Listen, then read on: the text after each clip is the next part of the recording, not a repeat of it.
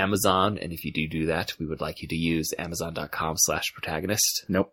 Dang it. Every time. Every single time. What is it? Protagonistpodcast.com/Amazon. Okay. You just flip them on the other side of the slash. Okay.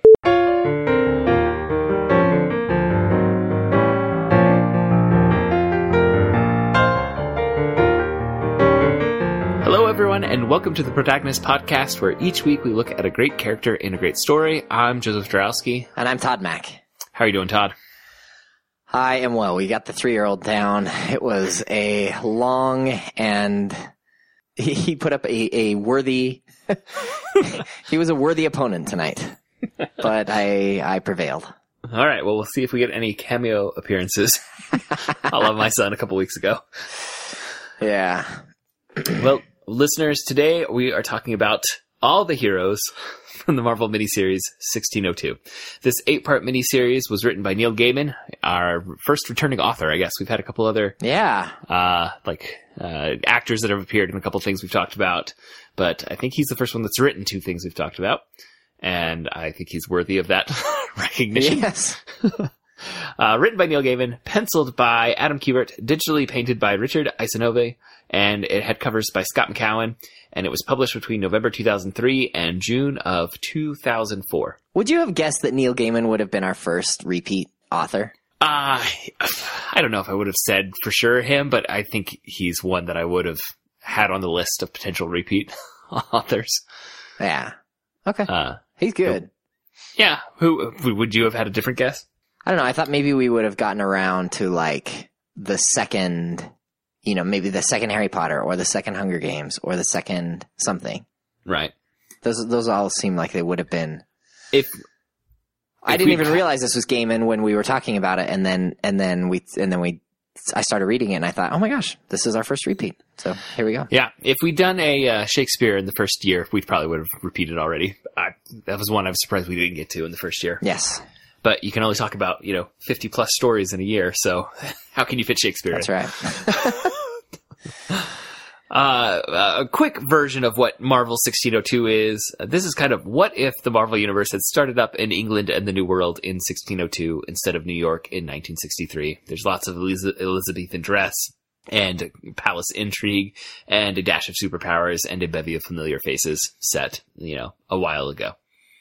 So if that sounds interesting, the entirety of this collection is available to read in the Marvel Digital Comics Unlimited. Is that what they call it? Or Marvel Unlimited, I think. Marvel Unlimited? Marvel Unlimited is a general term for it. Okay. When they first launched it, it was called Digital Comics Unlimited because that would stand for DCU or be the acronym DCU, which is what the DC universe was often abbreviated for online. It seemed to be Marvel kind of thumbing its nose at DC Comics.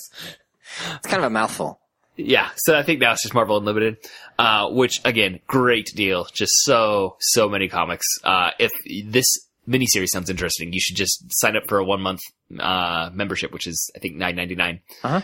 And you could read this and then several hundred, if not 1,000 other comics in that 1-month time, whatever you're able to get to. This is also available in a collected form with all 8 issues in one bound volume that you could get on Amazon.com. And if you do choose to go that route, we would appreciate it if you would use protagonistpodcast.com/Amazon. And that would give you the exact same price, but give us a little bit of money to help keep the lights on here at Protagonist Central. There's a chance this could be available at a library. The first time I read it was, it's one of the only books that I both checked out and read from a school library in Not junior mine. high. Not my library. So yeah, if that sounds interesting, number of ways for you to get to it.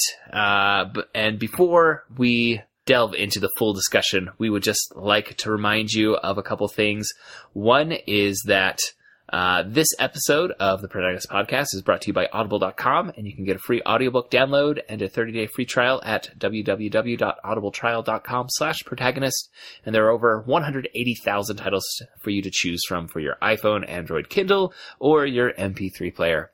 And one other note, we are still in the month of April, and our producer Andrew will quickly explain the promotion that we have for our patrons in the month of April. Yes, on patreon.com/protagonist. If you're new to donating to the Protagonist Podcast, donate $3 a month. You get to buy a topic instead of the usual $5 a month. What a deal. And if you are an existing donor, patron. if you're an existing patron who is under the $5 mark, if you increase your donation by $1, you get a new topic. So if you were donating $1 and you just up that to $2 a month, you get a topic. You don't have to spend the $5 a month to buy a topic. And if you were a donor who had already gone to the $5, if you bump up to $6, you get 2 new topics. We already have patrons who have bumped up to $6 and bumped up from $1 to $2. $1 to $2. So we've got some topics coming, and if you donate now, you could be part of that. And we really appreciate that. We love doing this podcast, but it does cost money to do it. And so a little bit of help, even, that $1 a month, just helps us out. We are giving you $4 hours, sometimes even 5 hours of, hopefully entertainment and maybe a little bit of education in a month, something to think about, each month. And, if you could support us through patreon.com/protagonist, we really, really appreciate that. All right. All right, a little bit of trivia, Todd, about 1602 before we get to your... I can't wait to hear your write-up, because this is a complex narrative that Neil Gaiman has woven. The comic book actually received mixed reviews when it came out in 2003 and 2004. Some, though, have argued that that's really just because Neil Gaiman's name made some unrealistic expectations for the series. People just expected too much. The good reviews kind of just generally said, this is fun and it's being exactly what you want, what it wants to be. But if you want this to be like a grand universe altering event for Marvel Comics, that's not what this is. And if that was your expectation, we're sorry, you're going to be disappointed in that. Yeah. But if you read this as something that's going to be fun and kind of an invigorating spin on some classic characters, then you're going to really enjoy it. And I think that's what I would say. This is not a life-changing thing. Yeah. This is not Mouse or even Ms. Marvel. But it's pretty good and it's fun. It's a fun what if kind of story. On the harsh end of the reviews, Time Magazine declared it the worst comic book of 2003. What do they know? I cannot believe is true. I did not read everything published in 2003, but this was not the worst thing published. There were 3 sequels to this comic, though none were written by Neil Gaiman. And this version of the Marvel Universe, the 1602 version, has appeared in a smattering of other comic books, video games, and animated series when characters visit alternate dimensions.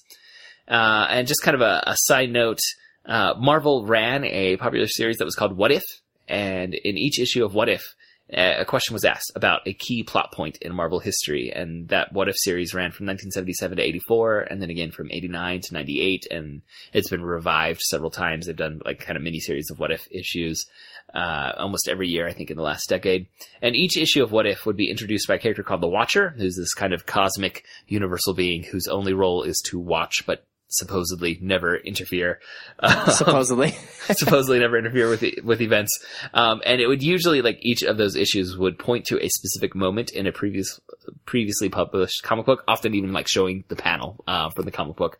And then the Watcher would show us what if one thing had changed in that particular moment. So here's this moment in the Marvel universe, but what if instead of A happening, which is what happened in our Marvel Comics, B had happened instead. So like the first issue of What If, it revolves around a story from Amazing Spider-Man #1, in which Peter Parker, as Spider-Man, he goes and tries to join the Fantastic Four. He's like, I've got powers, I've got a costume, I'm a superhero, I should join your group. And the Fantastic Four say, no, we're actually kind of set with four, so we're not going to let you join. And the first issue is what if Spider-Man had joined the Fantastic Four? And it shows you the exact panel when Spider-Man's asking if he could join the team, and now it says, now let's show what happens if Spider-Man had, in fact, joined the Fantastic Four.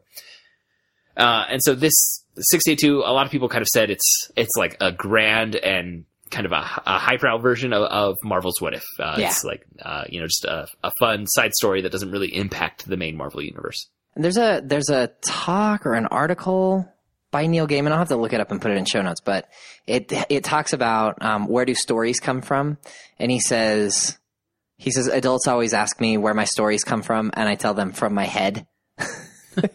and then they sort of leave embarrassed that they asked him this question. But he says, when kids ask me the question, then I feel like I actually have to really give them an answer, because he seems to respect children more than adults. And so he talks about the importance of the question, what if? And he says he'll often, that's the genesis of many of his stories, is just thinking about what if, what if, and then he goes off on these series of things, and every one of them sounds like an absolutely incredible story. He's very good at doing what if, and you can imagine Neil Gaiman at some point like sitting at a Shakespeare play or something and thinking, what if Matt Murdock just showed up here? Just a side note, if any of our listeners are fans of Neil Gaiman, you should get your hands on a new short story collection that he has out called Trigger Warning. But his introduction is just kind of his philosophy around writing and what stories should do, which is just a fantastic read. I thought you were going to bring up the comic book story that Neil Gaiman wrote for Sandman, where he imagined, what if, in a Shakespeare play, it was all inspired by actual fairies? Yes. And he won the World Fantasy Award for that one. Yes. Neil Gaiman wrote a comic book series called Sandman, which kind of put him on the map as far as a literary writer, and also really helped to elevate the general opinion of comic books with the more literary highbrow crowd who would traditionally look down their nose on comics. But one of his most famous issues is William Shakespeare walking down the road, and then he encounters the fairies from a Midsummer Night's Dream, and gets spun into their world and comes out saying, like, I've got to tell their story. Like, that's part of his deal that he made with the fairies, was to tell their story. And I thought you were going to say, if you really like Neil Gaiman, you should listen to our previous episode of this podcast in which we talk about The Graveyard Book, which is a fantastic book by Neil Gaiman. Yes, and while Todd, you when you do your long summary, I'll look up what episode number that was so we Perfect. can be more specific. But real quick, before we get to your summary, how did you come to 1602? This was in my very earliest days of reading comics, which was probably, 2 years ago, 3 years ago. And so before Marvel Unlimited existed, Marvel had its own standalone app. And I downloaded that app, and they would occasionally have like sales in which they would sell the first like 2 issues of a series at a dirt cheap price, like 99 cents, or even give them away for free, to kind of get you hooked. And this was one of them. So I read the first 2 issues and I thought, oh, this is so cool. And then I saw that the next one I actually had to pay money for. And I was like, nah, I'll just stop.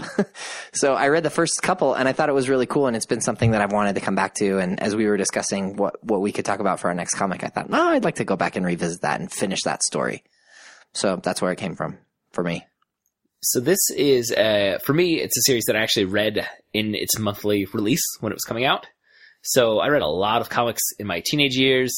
And then kind of as we were wrapping up high school and starting college, and I went to Mexico for a couple of years, my comic book reading waned, and I didn't really plan on ever getting back into it. But then in college, I actually started writing a couple papers for English classes on comics, and it kind of pulled me back into the world. And this was one of the first big events I remember happening when I was starting to read comics again, and get in a little bit more into that whole world. And this was also early 2000s, like it was. The internet isn't what it is now, or wasn't what it is now, I guess. But there were some comic book websites. I just remember like the slow pull up of like clicking on a link and and waiting for things to appear. But I remember reading articles on a couple of comic book websites that were like speculating about where the series was going to go, which is something that I don't really have now because I don't read very many monthly comics at all. I don't read any. Producer Andrew handed me a stack of some recent series that I should read, but I don't consume comic stories in that month-to-month style anymore. And so it was really interesting for me to reread this now, which is the first time I've read it since it came out, and be able to just like click through to the next issue right away. And it didn't have that month of speculation, both personal and also the online speculation. And so it made me think a little bit about our discussion last week when we were talking about Murder, She Wrote, and that series versus a more modern series, which is designed around having some long form threads. And like the way you consume stories changes your relationship with them. Yes. And this quick binge, essentially, of this 8-issue miniseries was such a different experience than reading it across 8 months when you're only getting 1 chapter a month, and they end with cliffhangers and they leave you guessing about who characters are, because they don't reveal, like, we know these are all Marvel characters that we're dealing with, but they don't reveal who each one is throughout. And I just, it was kind of interesting to think a little bit more about how our mode of consumption changes our relationship with the story. That is interesting. It reminds me of a class that I took in grad school. It was about 19th century novels, serial novels. And our teacher released a novel. It's the most popular novel from Spain from the 19th century, and it's completely out of print and has been forever because it was like nobody reads it anymore. But it was like a popular success. And she released it to us in PDF form through iTunes weekly. So you couldn't read ahead. You could only read the section that she gave you, and then you had to wait a week before she would send out. Or it was a week in between, and it was I think it was kind of cool. And I mean, as crazy as it sounds today, I wouldn't be surprised if in the future somebody decided to move back to that model and say, you know what, we're going to give you one thing, and then you have to wait a while, and then we'll give you something else. Didn't Stephen King do that with? I mean, this might even be a decade ago at this point, but wasn't The Green Mile released in like serialized form? I don't know. I don't know. I think that's like the most recent famous example of I think an author experimenting with that. But I am sure there exist websites where a writer is like, well, even we talked about Gunner Creek Court. Gunner Creek Court, yeah. Yeah, that's a page a week, right? Isn't that? Yeah. So that's kind of like that, and I'm sure there are websites where like a chapter gets released each month for a book from an author somewhere. Yeah. I think the internet makes new options for that kind of model. Okay. Well, are you ready for this? Yes, I really look forward to hearing your summary. You might want to sit down and grab a drink. This is quite a story. Last week we talked about as your classic The Quiet Man summary. I don't think this will be as long as The Quiet Man summary. But last week we talked about, was it last week or 2 weeks ago? I think 2 weeks ago we talked about how some narratives are like pretty straightforward and others are not. And this is certainly in the others are not category. Yes, for our summaries, we just have found that when there's lots of like split action, that's when our summaries get a little harder to write. And this one has so many splits, like 2 pages in one scene, and then the next scene's at a continent away. Andrew, have you read this? Yes, in junior high. In junior high, but not since then. This story begins with a conversation between the Queen of England, Elizabeth I, her head of spies, Sir Nicholas Fury, and Dr. Stephen Strange about a mysterious box that must be brought back from Jerusalem without the French or the Portuguese or the Spanish getting their hands on it. Then we cut to a young Angel, the X-Man Angel? I mean, a guy with wings who looks a lot like Angel. It's Angel. Who is being held in prison by the Spanish Inquisition. Then we cut to a tavern where the blind Matthew Murdoch is trying to make a living as a singing, like a bard. And then he has a secret meeting with Sir Nicholas Fury and his young assistant, a lad fascinated with spiders called Peter Parquois. Back in the house of Stephen Strange, he sends himself into a trance, and then he tells his wife Clea what he sees. He sees a boat upon the waters, he sees the young Angel locked in the tower of the Spanish Inquisition, and he sees a nun dressed in red robes who senses Strange's presence and then banishes him. Now we're inside the tower of the Inquisition, and this red nun called Sister Wanda speaks with the Grand Inquisitor. He tells her he suspects Javier will try to free the prisoner Angel and orders extra guards to be set. Then he speaks to his secretary Petros about the situation in England. The Queen is ailing, and he hopes to put James from Scotland on the throne. Together they will fight the magicians and the witch breed. Meanwhile, on a boat crossing the Atlantic, a young woman called Virginia Dare, who is an actual historical person, who is the first English colonist born in Roanoke in the Americas. She is traveling to England to meet Queen Elizabeth. She travels with her Indian bodyguard, and who is a blonde Indian. She wonders how many people live in London. Then she asks him what happens if she changes again. He says, no one will hurt you. She replies, I know, but what if I hurt them? Which is a really cool, that's a great moment, I think. Yeah. Then we get this nice bit of exposition between Peter Parquois and Nicholas Fury. Sir Nicholas tells Peter that the Knights Templar were a group of warrior monks who were in charge of protecting routes between Europe and Jerusalem. They were supposedly wiped out centuries earlier, but rumor has it that some survived, and they protected a great secret treasure in Jerusalem. Now we're back in Spain, where Angel is about to be burned. Then 2 mysterious monks show up. One has red eyes from which he fires red beams. The other shoots ice from his hands. They rescue Angel, and they tell him to meet him at the bay. They are witch breed, and they will take him somewhere safe. Now back in England, the Queen dreams of an old man who carries the powerful cargo. He's got the box from the Knights Templar. And the end of the world is coming, and everyone hopes it's not too late. So there's crazy, like, weather phenomena. It's raining lizards. Red skies at noon, and lots of lightning coming from clear skies, and everybody's assuming that the world is going to end, and the only thing that will save the world is whatever is in this box. And now we're on a boat somewhere, and Angel is asking all these questions of his new friends. They tell him they are Witchbreed, people with special abilities.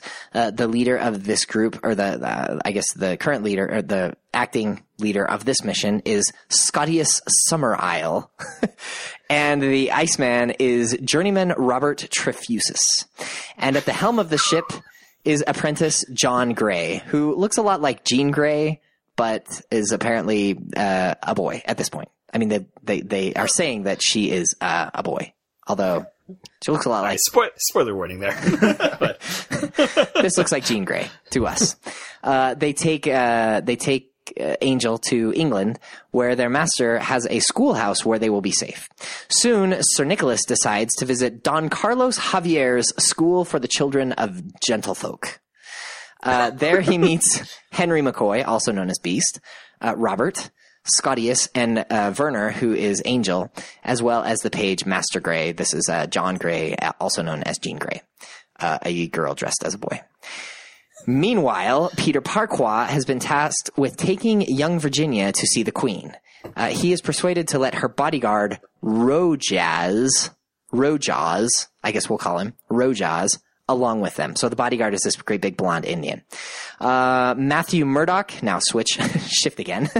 This is Matthew Murdoch, who is the blind bard. He meets with a woman dressed in black called Natasha. She is going to help him get the treasure back to England. So they're going to meet the old man with the cart, and then they'll pick up the package and take it to England. Then we find out that Count Otto von Doom, the Handsome of Latveria, is also tracking the treasure. Now, Petros, who is the secretary of the High Inquisitor in Spain, he takes a message to King James of Scotland. They want to work in alliance to take down Queen Elizabeth, who, in James's words, has lived too long. Which is sort of ominous. Javier now tells Nicholas, so this is Carlos Javier, the head of the school, the bald, crippled head of the school for the children of gentlefolk. He tells Sir Nicholas Fury that there are 3 assassins that have been sent to England. One was sent for Nicholas, and he's already been captured. One was sent to kill Virginia Dare, and one was sent to kill the Queen. Virginia goes in and visits the Queen. While they speak, someone swoops in and captures her. Rojas, the bodyguard, tries to save her, but she vanishes. And then we see her on the rooftop, and she's hiding, and she has been turned into a giant, big, white flying monster. Looks something like a griffin. Yes. Dr. Strange and Rojas are able to capture her, and then Strange casts a healing spell on her that brings her back to her normal form. Fury appears and is confused and is asking what has happened. Someone who doesn't like the idea of the Inquisitor working with James sends an assassin to kill the Grand Inquisitor. He does not realize... Do you want to say who that someone is? Isn't it the Pope? Yes, it is the Pope. Thank you. He does not realize that the Inquisitor is Magneto, who ends up killing the man with his own knife. Not Magneto's knife, the man's own knife. With the man's own knife, yeah. So the man is going to kill Magneto, but the last thing you want to do is bring a knife to a fight with Magneto. Unless you bring a gun to a fight with Magneto. There's a lot of things you don't want to bring to a fight with Magneto. Wolverine. Nicholas meets with Queen Elizabeth. He warns her of a plot to kill her. She's not really worried about this. She sends, then Nicholas sends Peter Parquois to fetch Strange, who will attend to Virginia until she wakes up. This is such a confusing story. We hope you're following this, listeners. Nicholas sends Peter Parquois to fetch Dr. Strange, who will attend to Virginia until she wakes up, because she's still recovering from turning into a griffin. Then... That takes a couple days if any of you have ever had that happen to you. Hey, I saw Lady Hawk.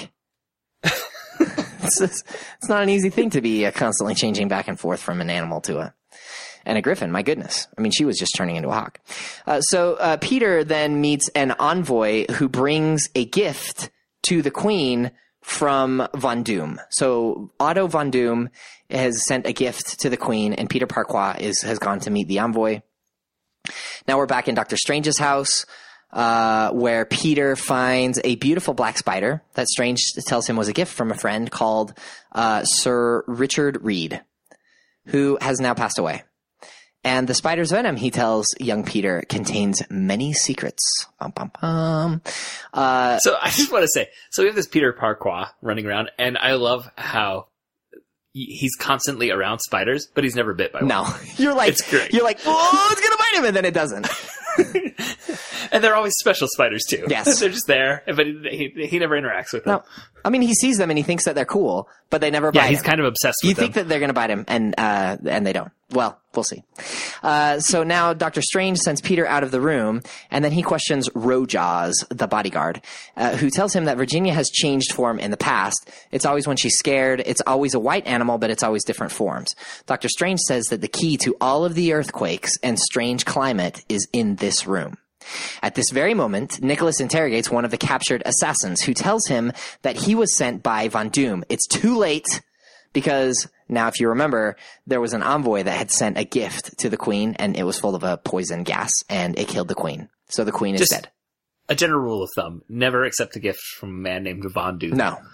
Really, words to live by. So now King James of Scotland is the new king because the Queen is dead. And he orders Nicholas to attack Javier's school and to capture or kill everybody that he finds there. If he fails, James tells him he will end up in the tower. Now Natasha and Matthew, remember them, they were going to go and meet the old man with the cart.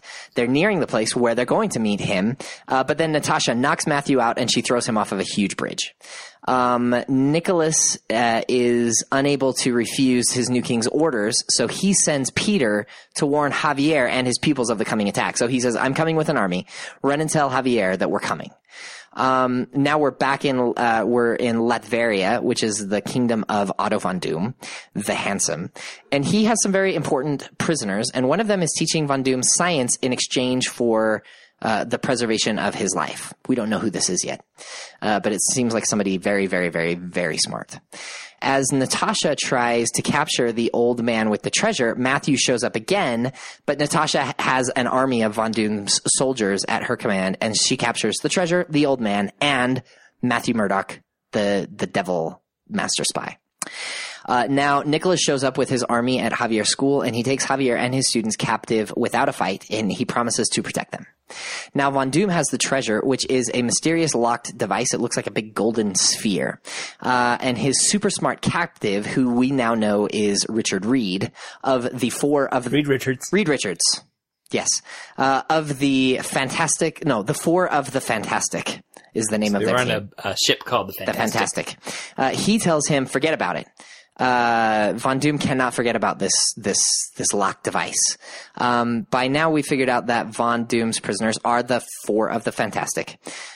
Strange Fury and Javier hatch a plan to send Javier's students to Latveria to free Reed and his friends, as well as Murdoch, the old man, and the treasure.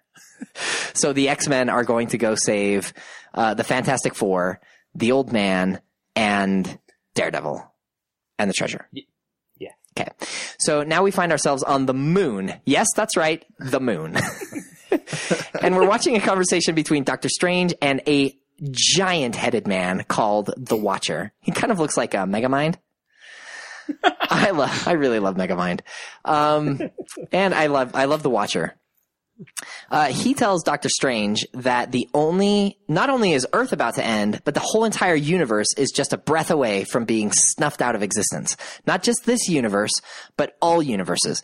And now at this point, we have to get into a little bit of Marvel multiverse lore here. But the Earth that has the general, like, comic book continuity of the Marvel universe is called Earth 616. And that's the Earth that we're talking about here. So he says not only will Earth 616 and the universe of Earth 616 be destroyed, but all other universes will be destroyed. And that means that the Watchers themselves will have nothing to watch. And that's a problem. And so he says, I'm going to intervene in this situation, even though I'm not supposed to, because if I don't, then my people have no existence, just like just like nothing else has Just like any the entire existence. universe and all universes. Right. So he says, I'm going to tell you this thing, but you can't tell anybody as long as you're alive. You can't tell anybody what I'm going to tell you, which puts Doctor Strange in sort of a pickle.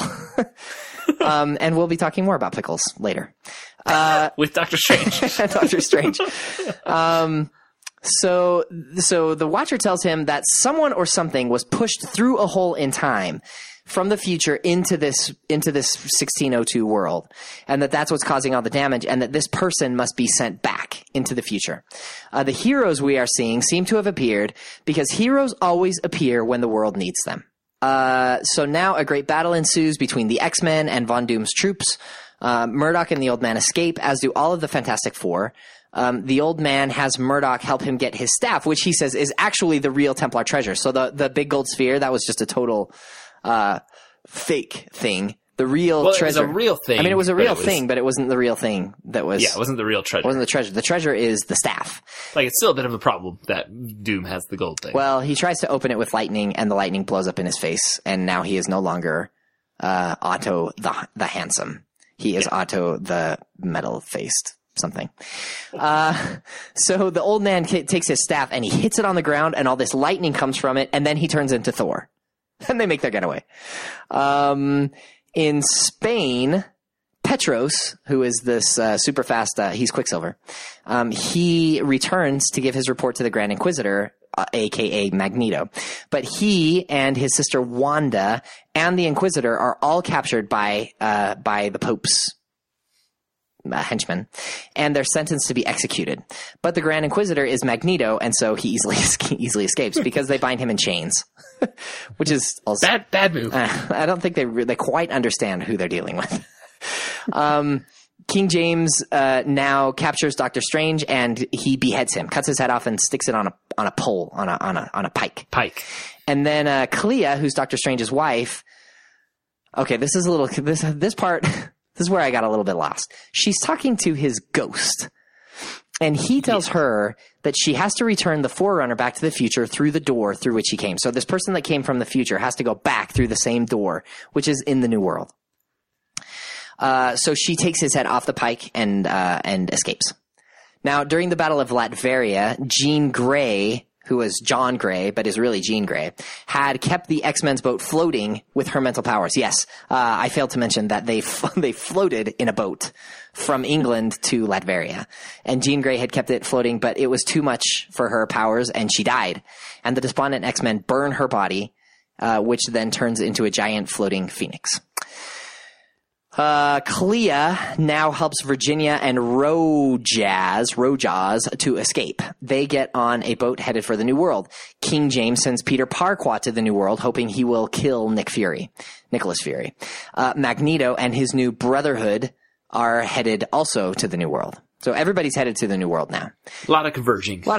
It feels like this is going to come to a head. No pun intended, but you'll find. And just I'm sorry, I can't help myself. Clea asks Virginia if she could find the rift in the time. So they're trying to find a place where there's some magical light shining in the forest. That's the rift where the person from the future came into the past. She suspects that Virginia is the Forerunner, and a lot of people think that. Virginia seems she's mysterious. She's a shapeshifter. Everything seems to be circling around her, so everyone assumes that she's the Forerunner. She's the one that they have to throw into this portal and send her back into the future. But it's actually not. Now Rojaz speaks, and he is, have you guessed it yet? I totally did not see this coming. I'm so glad you said that. I want to talk about this. I did not see this coming at all. Rojaz is Steve Rogers, Captain America. Okay, I'm so glad you didn't see that, but we'll talk about this after you're done with your summary. So here's what happens. In an alternate universe, there is a version of Steve Rogers, Captain America, who stuff just goes bad in the United States. But he also outlives all the other superheroes. Right. Everything goes bad, and he outlives all the other superheroes. And then there's a guy who becomes president, and he's purple, and he says he's going to be president for life. And that is just too much. And Steve doesn't know what to do. And this guy wants the purple president wants to kill Captain America, but he doesn't want to kill him and leave his body there. So they do something to him in a lab, and they send him like into another dimension, basically. And he wakes up naked, living among Native Americans in 1602. So what they did was they just sent him away. So they were trying to get rid of him we without good here? leaving a martyr's body there. Okay. So the Native Americans let him in. He becomes one of them, and he's the one who helped save the early English settlers. And when Virginia is born, he knows he has to protect her because she's the first American and he's Captain America. And so who better to take care of the first baby born in the Americas? Not the first baby born, but the first English baby born in the But Americas. he also wants to make a better America where the Native Americans and there's no genocide. Yes. That's his goal. Is to establish from the very day one of the settlers there, they're going to establish peace between the Native Americans and the settlers. This is his goal. Now, the X-Men with Nicholas Fury arrive in Roanoke, and they're welcomed by the governor Ananias, who is Virginia Dare's father. He tells the people that Fury and his men have taken over their country so that James will spare them. Carlos now sends Angel and Iceman to freeze Magneto's ship. They freeze it, and then they talk to him in a little bit. Clea and Virginia make it to the colony. Clea has Doctor Strange's head in a barrel. Pickled in a barrel. With whiskey, I think, or brandy or something. Yeah. The key thing is, if you recall what the Watcher told Doctor Strange, while he was alive, the truth of what's happening could not escape his lips. Yes. and now that he's dead, he can talk through his disembodied head.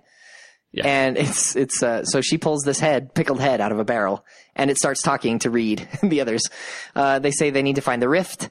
Some kids in the village tell Virginia they know where it is, and so she leads everybody to it. Matthew Murdock shows up to King James on his coronation night and threatens to kill him if anything happens to Fury. Speaking of Fury, he has to get Virginia's help to track down Rogers. So Rogers is gone because he doesn't want to go back. And Virginia helps Fury find him. And, because Rogers wants to stay in his own time and help build this new America that's going to be way better. But Fury tricks him, as he often does with people. He knocks him out and he carries him through the rift. So there's this huge flash of light and everything is over. So what has happened now? Well, the universe is saved. Rogers and Fury are gone. We're told that history is back on track. So history in Earth 616, the regular Marvel world, everything gets set back to what it was. The settlers of Roanoke will starve or be captured. Virginia will be shot and killed while in the form of a white deer. Clea goes back to wherever Clea is from. Where's Clea from? Some astral plane world, Okay. I think. Not our universe, essentially. So what happened when Rogers goes back through this thing is there's a split in the universe, and there is a new world created that's now called Earth 313, in which the characters, all of these 1602 superhero characters, get to stay and continue their stories in a world, in a timeline that's separate now from the regular Earth 616 world. And so Javier and Magneto, they part ways on decent terms. Magneto charges Carlos with taking care of his children, Petros and Wanda. Finally, and now we're almost done with this. But remember that flash of light when Rogers and Nicholas disappeared? Well, one of the King's men named Banner took the brunt of that light to protect young Peter Parquois. And now we see him as a giant gray Hulk in the forest. And Peter and Virginia, well, she invites him to stay with the people in Roanoke, and she says they will try and go and get his aunt and uncle out of England. But just before they walk off hand in hand into the sunset, a spider finally bites. A spider that was washed over in the strange glow of light bites Peter on the back of the hand. Finis. Yeah, yes. Great job with a kind of crazy plot. That is a really strange story. One of the sequels to this is called Fantastic Four 1602, and in that plot, Victor Von Doom kidnaps Shakespeare and wants Shakespeare to write his life story, and the Fantastic Four have to go rescue William Shakespeare. I think it's called Fantastic Voyage. Oh, Fantastic Voyage 1602. And then there's 1602 New World, which has some Iron Man and... Yeah, like a steampunk Iron Man. Yeah. And then there's another one that's focused on Spider-Man. There's one that's called Witch Hunter something. I think that's from the recent Secret Wars stuff. Oh, okay. Real quick, our previous episode on a Neil Gaiman text was episode number 14. All of my best friends are dead. which is not a sad thing in this instance when he says that in the Graveyard Book. All right. So, the one thing in your summary that I said I wanted to get to, you didn't see the Rojaz being Steve Rogers. Not at all. And I'm so glad because I remember, like I said, when I first read this month to month, I remember specifically not knowing, like, and reading articles like debating who is this, pale skinned blonde haired Indian, Rojaz. And then when it did the reveal, it's kind of like, oh, you just feel like the biggest idiot. Well, and in some ways, I think it might be because I read it and I never said it out loud. And even I was reading these articles about it that was like giving us all the Easter eggs and like connecting all the dots of, well, like clearly, this is Daredevil. Clearly these are going to be the Fantastic Four that are trapped by Victor Von Doom. And, but no one could figure out who this blonde Indian was named Rojaz. And I wonder if I just had a conversation with one of my brothers, like, who is this Rajaz? Oh. Then it would have clicked right there. Right. But it was a great reveal, and one that seems really obvious, once it's set out, And I know, there's a book that Neil Gaiman wrote called American Gods, in which he has a character, like the main character in that he's getting out of prison. I think it's been a while since I read it, but I think on the first chapter is him getting out of prison, and his cellmate was named Low-Key, Low-Key was his nickname. Oh, but then, and like you read it, and then like at the spoiler warning, near the end of the book, you find out he's Loki, like the Norse god, trickster god, Loki. But it was another one where you're reading it and you don't make that mental connection. Whereas if like you heard an audiobook, I think that reveal would be gone. Yeah. Oh yeah, I totally didn't see it coming, and I'm happy that you didn't also. I thought I must be the only nerd that didn't see that, but I'm glad that I wasn't. It's nice to know that there can still be surprises. I mean, I don't know. There are probably people that are like, "Oh, it's so obvious from the very beginning," but it just totally wasn't for me. Well, I remember like from the time when it was coming out, people speculating, and I don't remember anyone that I read actually getting it. I thought it was a really cool reveal. Mm-hmm. And it is a little odd that he's gone. So visually, in the moment where the reveal happens, he has gone into the woods and he's kind of like smeared blue paint that you're not quite sure how he got it onto his face. So the visual of it is a little odd because all of a sudden he's got the smeared paint mask on his face with the white A still there. Which that part doesn't quite work. Like, where did he go crush some blueberries for some reason? Maybe. And why in this moment does he do that? But like, it's a stunning moment when you turn the page and you see it. But then when you stop and try and take it apart, you're like, wait a second. I thought this story was delightful. And the first time that I read it, I was not nearly as well versed in the Marvel universe as I am now.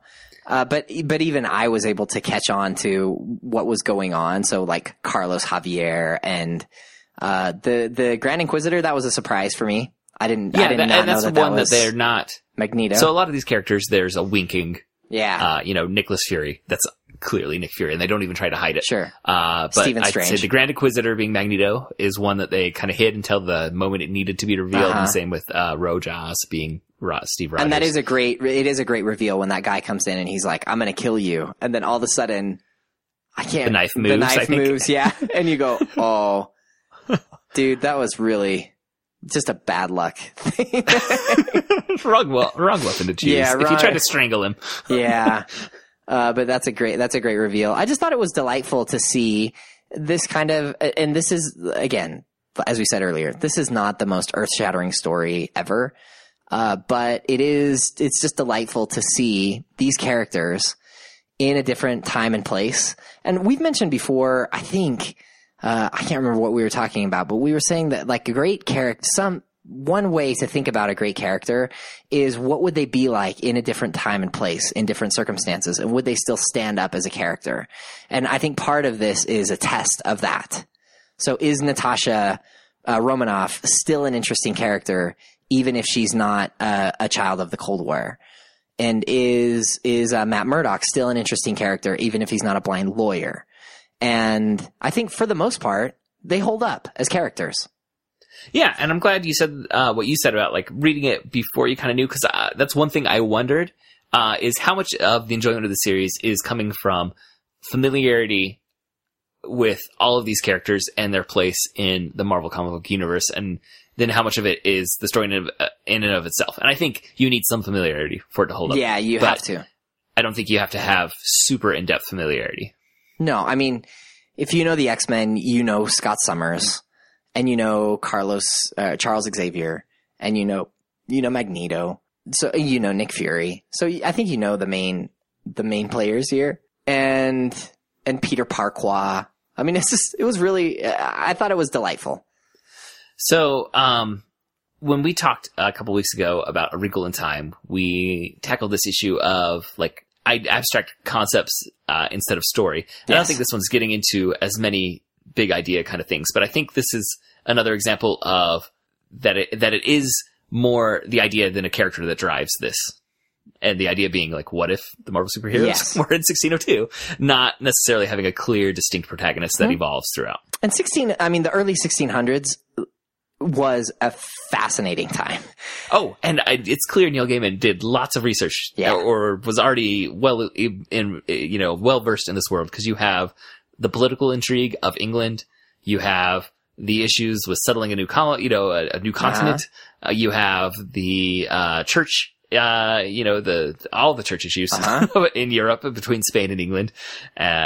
So they're clearly getting at or demonstrating a really well-versed knowledge of that time period, and then combining it in this, fun and unique way with characters that anyone who was buying 1602 would have known and loved. Yeah.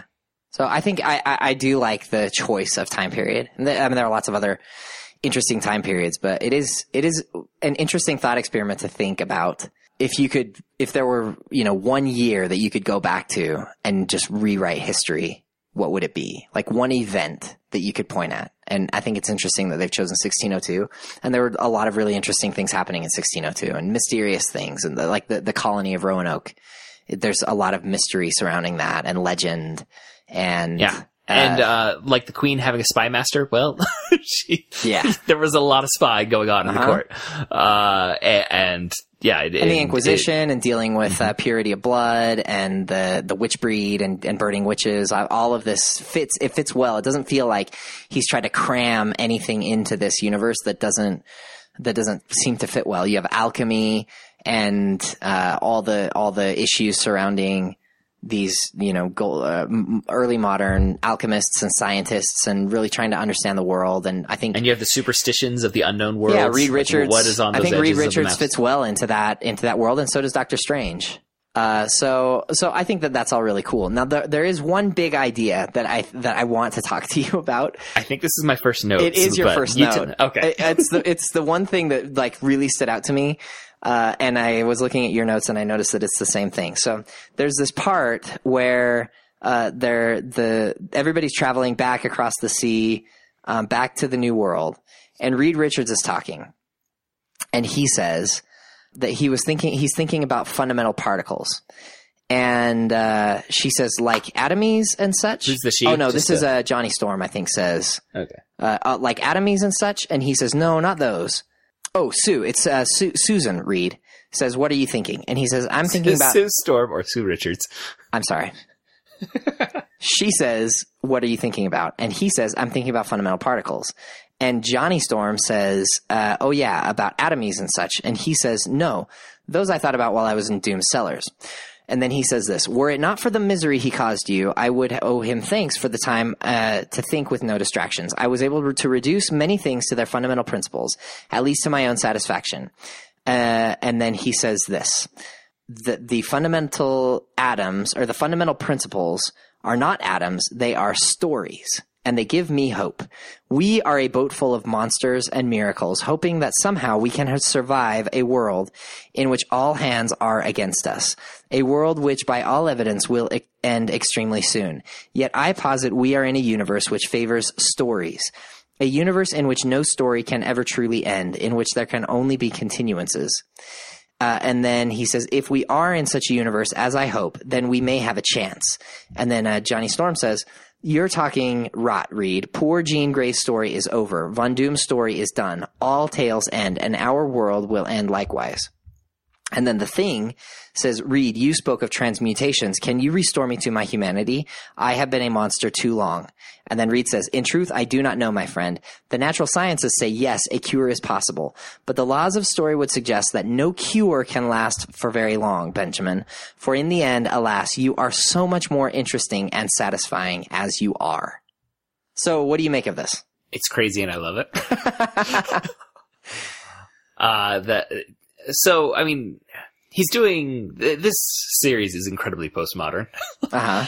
And so he's making commentary not just on the story, but on the act of storytelling. Sure. Which is a really postmodern thing to be doing. Uh-huh. And I think particularly he's commenting on the nature of continuing superhero stories. Marvel Comics, DC Comics, these characters that, for the most iconic are going back to World War II or the 1960s. Like that's where the most famous superheroes were, and they've been in never-ending stories ever since. You know, the never-ending battle.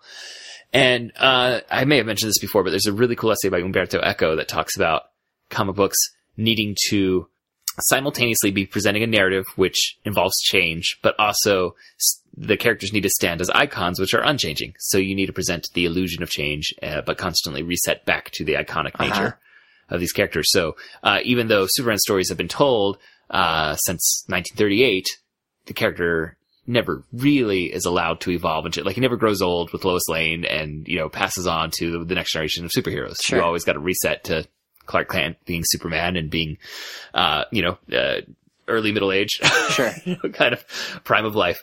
And so there's no real evolution, but each story has to present the illusion of change for the readers to remain interested in it. And so I think Neil Gaiman is within this story offering kind of a similar commentary. So yeah, Benjamin, maybe I'll be able to change you, but because your story, your role as a character in a grand narrative is really more interesting with you in this iconic state as kind of a tortured monster, it's always going to revert back to you being a tortured monster.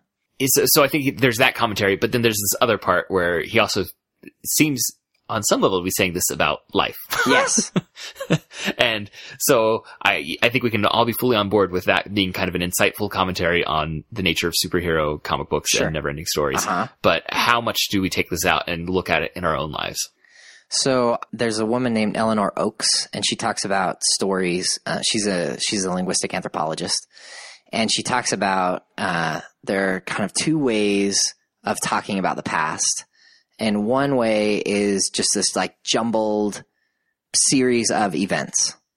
And over time, as we repeat that jumbled series of events, it turns itself into a coherent narrative. And part of like working through traumatic past events is turning a jumbled series of random events into a story. And it's a really fundamental part of what we do as human beings is take the chaos of life and turn it into a narrative that makes sense to us. And as I was reading this and thinking about this like fundamental particle of life or this like constant in our universe, at least as we know it as humans, it seems like story is a really important part of who we are as human beings. I think it's absolutely an important part of our identity formation. Yes. How we see ourselves. And like you said, also how we make sense of the world. And that's why, the maxim that history is written by the winners, it's not just the manipulation of events to make them look like good guys or anything like that. It's also any event is just so chaotic, you have to choose what details matter. Sure. And who the key players were. But in reality, there are so many key players that, any history book that really tried to tell all of it could never be done. So you got to trim it down to a coherent story. Right. It's, what are the terms that we use for that? Receipt and, I'm not going to be able to help you with this. Receipt. I can't come up with the terms right now. There are official terms for what you're talking about, which is that there is like, if you want to tell the story of the American Civil War, there's an infinite number of possible elements that could go into that story, right? You could talk about the little grasshoppers bouncing around in the fields. At Gettysburg, right? You could talk about the topography. you can talk about. Which is the actually, minds of I mean, generals. I was at Gettysburg last year, and the topography of Gettysburg makes a huge difference in the story. And some people tell that story, and it's really important where you are because you have to keep the high ground. But other people can tell the story of the Battle of Gettysburg and say, well, topography is not important, or the grasshoppers bouncing around, that's not important. What's really important is Chamberlain or whoever. And so you have this infinite number of possible elements that you could go into your story, and you have to make choices about what's going to go in and what's not. And so everything we do is creating stories. And historians, Hayden White is a famous historian who said, basically, all historians are just storytellers. And people say, no, this is crazy. They're not storytellers. They're historians. They tell the truth. They tell the facts about things. And Hayden White says, no, actually, they use all the same techniques that storytellers do, which is they take an infinite number of possible stories and they make one. And every time they do that, they have to choose not to put some stuff into their story and to include other stuff. And every historian's going to do it differently.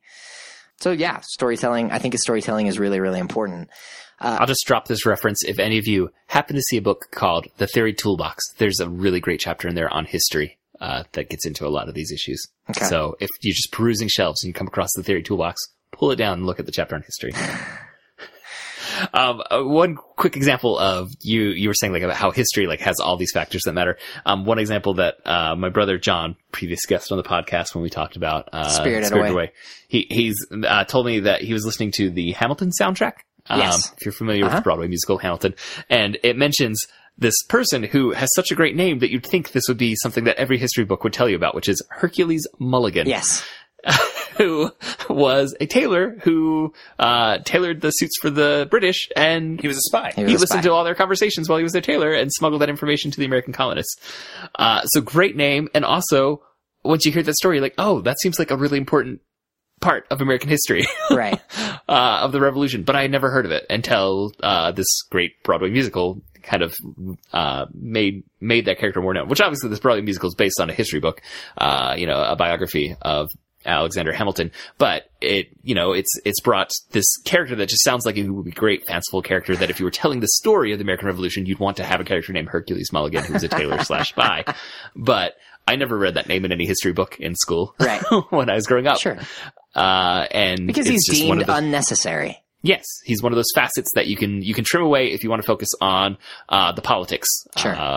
Or focus on the American war generals, and, those kinds of things. Yeah, so I agree with Reed Richards in that I think story is really important to the way that we create identity and that we make sense of our world. I think it's been a really important part of who we are as humans, at least since early humans were painting stuff on caves and carving. I mean, like an extremely long time ago. I think it's interesting to think about story as the fundamental particle of existence, because it seems to me like what you and I are both saying right now is that stories are not the fundamental particle of existence. They're not the atoms. The atoms are just chaotic, random, an infinite number of random chaotic events.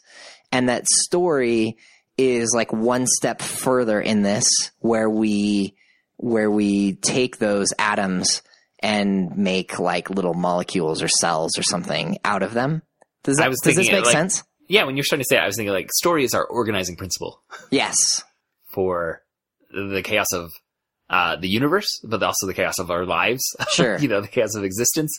Because there's just so much that happens to us every single day. So many events that we actually witness, but you think back on the day and you just kind of create this narrative of, well, I woke up and, I went to work, I kissed my kids goodbye, whatever it may be. You create this narrative that's very abbreviated that omits 99% of what you actually witnessed or experienced in a day.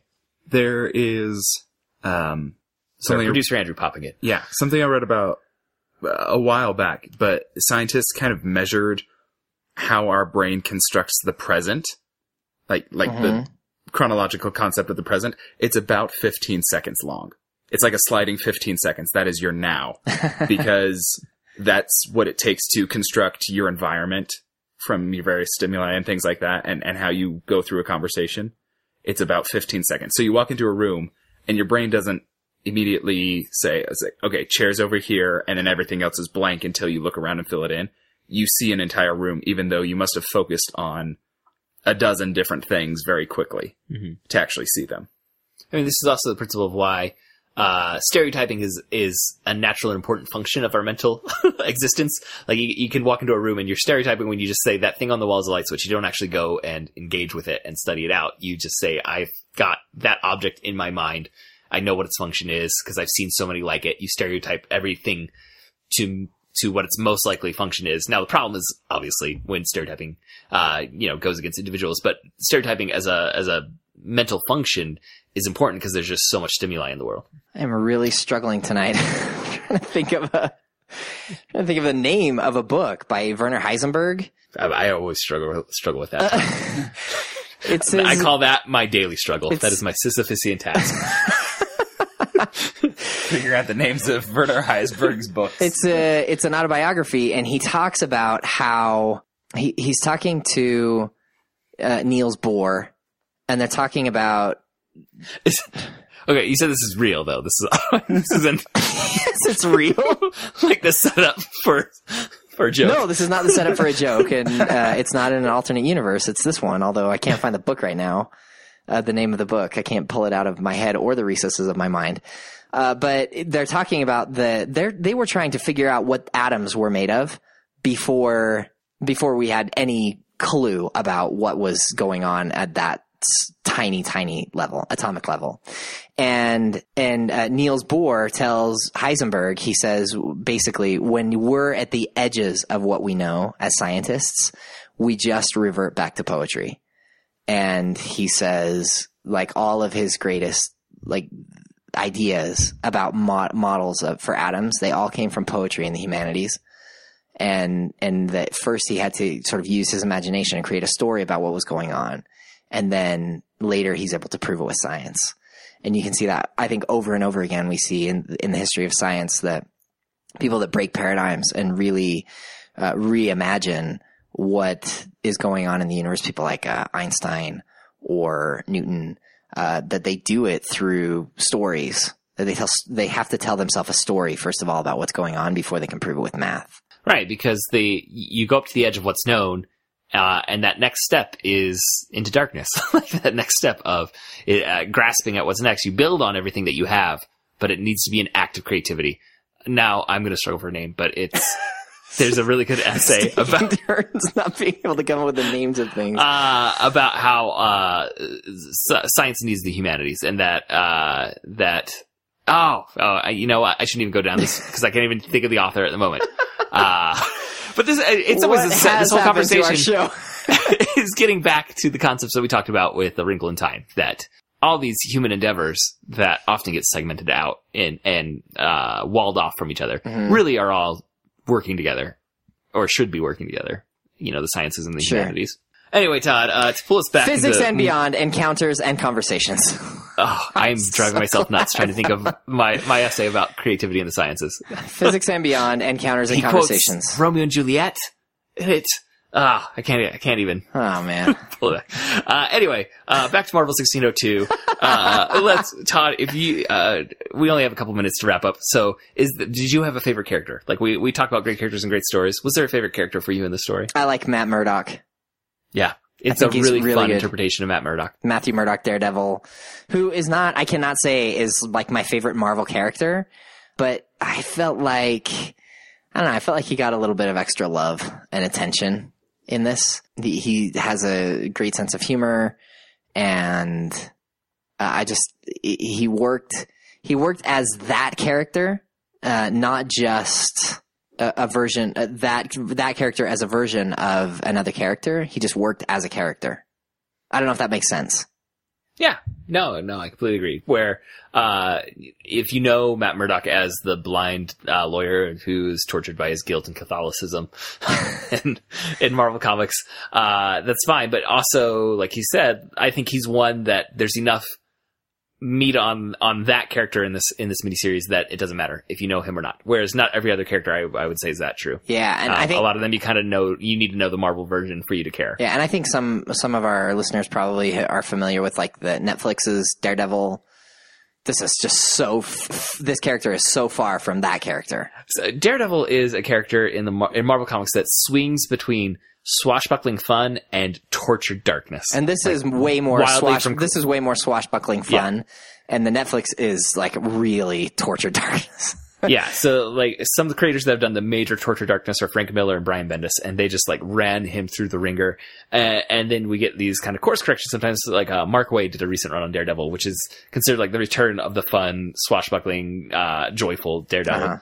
And it's funny because it's always Matt Murdock, and it's always feels like it's that character, but something about his history in the Marvel Universe and the way the character is developed allows you to have both those stories happen with Daredevil, where if you watch the Netflix version and read this, I don't see though, like they're different interpretations, but you can still see the same core there. And it's not just, that he's blind or whatever. Who did you like in this story? Matt Murdock was probably my favorite. After that, I would say probably Magneto. Okay. I think he had some of the best moments. Yeah. And when Magneto is just always, when he's done right, a fascinating villain. And I think even though it's more snippets, it's not his story or anything, they're still really interesting snippets. Yeah, I agree. One character that I wish we had seen more of is Natasha. Yeah. I think she's super interesting and could have played a bigger role in the story, but she kind of comes and then goes. Which, very few of these characters really play major long-lasting roles in this narrative. Nick Fury is probably the closest to a protagonist, but it isn't his story in any way. No, it really is an experiment, and it's playful, and I really enjoyed it. Yeah, I did as well. I think it's worth the read if you have any interest in Marvel comics or even these Marvel characters from other media. I think you'd probably enjoy reading this. Again, maybe other than that discussion about the power of story, there's probably no real big grand ideas or themes within this. It's just kind of a fun romp with these characters. Yeah, I agree. All right. Well, I believe that wraps up this episode. So thank you for joining us, and please subscribe to the Protagonist Podcast in iTunes and leave us a review. We've gotten a few new reviews. We're up to 20, which is always exciting. I'd like to see us up that by 5. So if you're one of those listeners who hasn't yet even gone and left a review or even a 5-star, and one of our reviews used the line, my life had no meaning before this podcast. Really? Yes. And then they immediately called it hyperbole. But a couple episodes back, I said you could go write a review using that phrase, and someone did. So thank you. Do you have anything you'd like a listener to write into an iTunes review, Todd? I can't imagine anything better than that. All right. Links to everything that we've talked about in this episode, including some of the things we couldn't think of the names for, will be at protagonistpodcast.com. And that's where you can also find a list of all of our previous shows. And you can contact us by emailing feedback at protagonistpodcast.com. We're all on Twitter at protagonistpod, at Todd K. Mack, and at Jay Dorowski. And our producer, Andrew, is at Andrew_Dorowski. And our Facebook fan page is facebook.com/protagonistpodcast. And just one final call out for the month of April. We do have the promotion where if you go to patreon.com/protagonist, you can for less money than usual, you can buy some topics for us to discuss. And we appreciate everyone who has done that and everyone who will do that, including you, dear listener, listening to these words right now. And thanks for listening. We'll be back next week to discuss another great character and a great story. So long. So long.